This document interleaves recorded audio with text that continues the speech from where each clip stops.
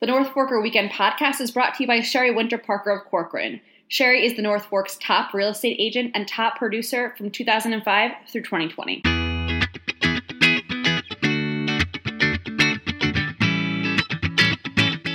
Hello again, everyone, and welcome to another episode of the North Forker Podcast. This is another one of our magazine episodes. The November issue is hitting newsstands this week, getting the trucks, bringing them in as we speak. And this is November, right? So when you think of November on the North Fork, I mean, what do you all think of? To me, I start thinking about not just here on the North Fork, but anywhere. You just kind of start thinking about Thanksgiving. Absolutely. Definitely. I'm joined by Sign me up. Lee Meyer. How you doing, Lee? Good. How are you, Grant? Good. And Charity Roby. How's it going, Hi. Charity? I'm doing great. Thank you. Yeah. Well, so speaking of Thanksgiving, we have an article in this month's magazine by Will Horowitz, chef at Anchor in Greenport and works for the Green Hill Kitchen Group, on hosting a throwback Thanksgiving. Yeah, so this is really interesting because I don't know about you guys. I'm not a big turkey person. Oh, get out of here. I know, but I love duck. And so does Chef Horowitz. So let's go through some of the dishes that Mr. Horowitz explains how to make in this story. So there is wood-fired oyster roast with rockweed and rosemary apple butter. So this is delicious. This is a little bit of a dish with indigenous inspiration. And, you know, who doesn't love oysters? If you're on the North Fork, you like oysters, right? There's I also... don't think they'll let you live here if you don't like oysters. That's exactly right. There's a lovely salad, kale and aged cheddar salad with persimmon, sourdough breadcrumbs and buttermilk herb dressing, New Suffolk succotash with pickled corn, whelk, shaved Brussels sprouts, field peas and bacon, mushroom and cornbread stuffing with sage, which I also really like. And, you know, the main dish is smoked Long Island duck with roasted apples, leeks, pecans, and cranberries. Now, this sounds to me like the perfect Thanksgiving entree. In the recipe, he uses Crescent Duck Farm ducks, which is, the Long Island duck farm that is kind of ubiquitous. So if you're not in the mood for turkey, like me, I'm never in the mood for turkey, you can do this.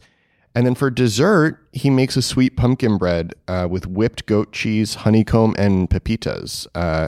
Just like a really different Thanksgiving dinner. This is inspired by his grandmother and the food she used to make when he was a child.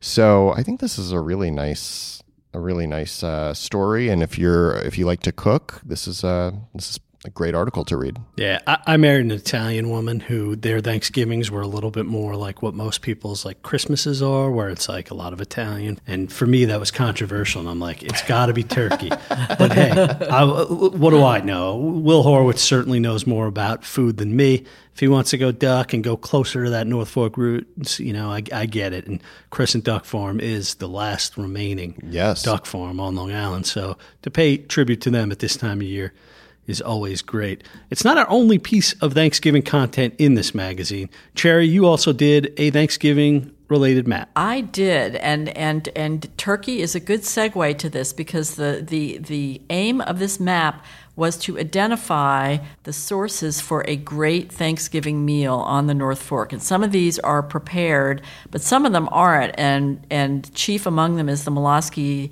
Poultry Farm, which is it is a wonderful poultry farm where they raise the turkeys right out back. And Lee, you probably don't want to go visit because it's there are a lot of turkeys there. Yeah, they won't force you to eat them though. He is writing about their 75th anniversary, so he may have. Well, they're and they're they've been making the best turkeys, raising the best turkeys for a long time, and they're really so. The go-to place really for turkey is Molosky's. Although there are other duck purveyors. There are a few places that are selling ducks. Molosky's sells crescent duck though. Right. But the map is actually a roundup of a lot of foods that you don't need to do anything to, not even cook. So, for instance, Alley Cat's Kitchen has a fantastic sausage stuffing that is a bestseller for them every year. Fritz Beckman who is there, makes that. Also, there is a a mashed turnip that you can buy from the Modern Snack Bar. And I don't know if you guys have ever had that stuff, but it is fantastic. That's delicious. I have had that. It is unbelievable. I know there's 2 places in Riverhead Town that the day before Thanksgiving, you're guaranteed to see a line, and it's Modern Snack Bar because people picking that up. Absolutely. And also, I guess, pies that they have there, and Briarmere. And Briarmere. Yes. And that's the It. other one. I mean, if you are looking for a fruit pie, you need to go to a fruit farm to buy it. And that's why they have the best apple pie. Their crust is, fantastic. So yeah, Briarmere for apple pie. And we also rounded up some beverages and great pumpkin pie, because I know a lot of people love pumpkin pie. That would be out at the Orient Country Store. So it's your go-to guide for finding great Thanksgiving provisions. Story non-Thanksgiving related that I wanted to talk about this week. This was my favorite article in this magazine. So it was written by Julie Satow, who did a great job talking about, she's a real estate writer and a fantastic writer. She recently did a piece for us in the Suffolk Times about the old arcade in Greenport. And her second piece that she did for us, and this was for the magazine and is already online at northforker.com if you haven't seen it, is about the Terry Mulford House. It's a sprawling 7,000 square foot estate. It's out in Orient, close to the ferry. It's behind tall privet hedges, so you might miss it. But if you've seen it, if you know what I'm talking about, it's just this cool, old, crazy-looking house that actually, and she gets into it in the piece that they don't know the full history of it, but this is actually one of the oldest houses out here and was believed to have been built sometime in the mid-17th century. This is a house of early settlers that has, of course, obviously been expanded on. It wasn't a 7,000-foot house then, but it's actually been passed along for generations. It's through an archaeological survey that was done there. They dug up all these old artifacts, like they found things in the walls. Behind the walls, they found an old cooking fireplace that was in the house still. And it's been renovated recently, and it's actually becoming a rental. The family is renting it out. They put in like a modern kitchen, a modern bathroom. You got to see these photos if you go on northforker.com. Really cool piece about a really interesting property, and just a great job by Julie on that.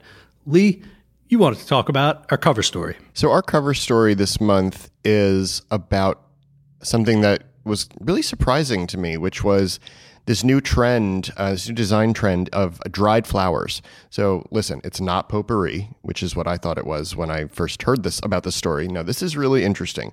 So Betsy Leagy of True Elizabeth, she's a floral designer. And during the pandemic, when she couldn't design floral arrangements for weddings or anything because we were all stuck inside, she got crafty and she started working with dried flowers. You can do a lot with dried flowers, apparently, which is really interesting because a lot of times we want something floral in our home and then we work all day and we can't water the plants, and then we've suddenly, feel like we've done something bad and killed a beautiful... Oh, that's never happened in my house. No, never. But this is great. This doesn't require upkeep. This trend is really interesting. There's some beautiful arrangements in the story. And the story written by Marisa Fox also speaks with Nathaniel Savage, who does different arrangements using dried flowers. He has a background in design and food. He works for the John Fraser restaurant group. And he does something called Ikebana, which is a Japanese art style. And it kind of deals with letting the flowers... This is going to sound strange because they're dry, but letting them breathe and not putting them all in a tight bouquet. Yeah, it's just this really beautiful, visually stunning art that you can do that you don't need to worry about caring for after you've said it. And I think you should all read this beautiful story. Yeah, made for a very beautiful fall cover. Yeah. Charity, you wrote about private chefs this month. Yes, I did. I have never actually had the privilege of using a private chef. Nor so have this I. this was a real learning experience for me. I found out that there are people out there who will not only cook you a meal, but they will tailor it to your every whim. They will use the best of the local ingredients, and they will create a magical and memorable evening for you, whether it's you and a date or you and, your 20 best friends. And these people are real artists. And it was really a lot of fun talking to them about what they do. And the part that was, was surprising to me was how very tailored and how very individual their menus are. These are not people who have like a set of dishes that they make every time. It is really designed for you and for your event. So it was really a lot of fun. There were four in particular that I focused on. This is something that is done a lot in the city. There are lots of people. I mean, there are people who have a private chef for every meal. Yeah. It's less. It has been less common on the North Fork, although it is increasingly common. And in fact, one of these chefs mentioned to me that actually most of her new business recently has been on the North Fork. It's definitely something that is here. I thought all four of them were really interesting to people. A little different approach. Jess Dunn is a very dessert-oriented and very bubbly and fun, and does a lot of celebration kind of events. Jason Casey, who actually lived on Shelter Island for many years, now lives in Southold, prides himself on being a chef who can cook anywhere. He cooks on boats, he cooks in yards, he cooks in the wilderness, and he can certainly cook in your, in your kitchen. And he is very oriented toward sort of roasted meats and celebratory parties. He's master of the pig roast. He's depicted in this article holding a big old jar of his barbecue sauce, which looks absolutely fantastic. And I left my time with him thinking, okay, I got to hire this guy to come over and feed me. This is just too great. And Adam Coffer, who is also very experienced. All these folks are experienced chefs, but very oriented toward local ingredients and really tailoring the perfect meal for his clients.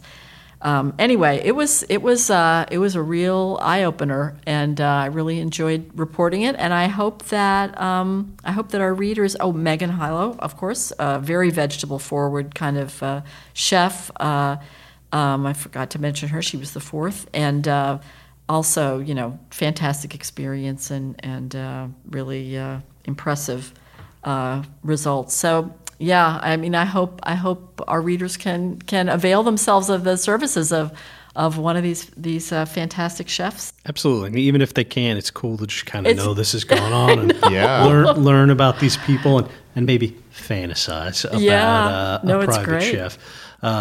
There's so much more in this issue. I did the Hidden North Fork this month on the Speakeasy at Jedediah Hawkins, which is such a cool space. I think if you don't know about it, it's down in the basement at the Jed Hawkins, and it's its own little private event space. Len Thompson did a piece on Pinot Noir and the sort of elusive grape here on the North Fork that's so fickle and believed to be kind of hard to produce, and how people have learned to adapt over the years to that. The list this month that Charity put together is on some of the best breads out here. That's already on northforker.com if you want to read it. Charity also did the Dream Day on spending a day on Shelter Island. Marisa Fox did a piece on Isabella Rossellini's new B&B Up Island in Brookhaven, Hamlet. So just so much action-packed. A great way to kind of kick off November by sitting down, picking it up this weekend, and going through the issue and seeing what's kind of going on out there. And of course, all these stories will be posted online throughout the month. Thanks for doing this. Thank you. Great to be here.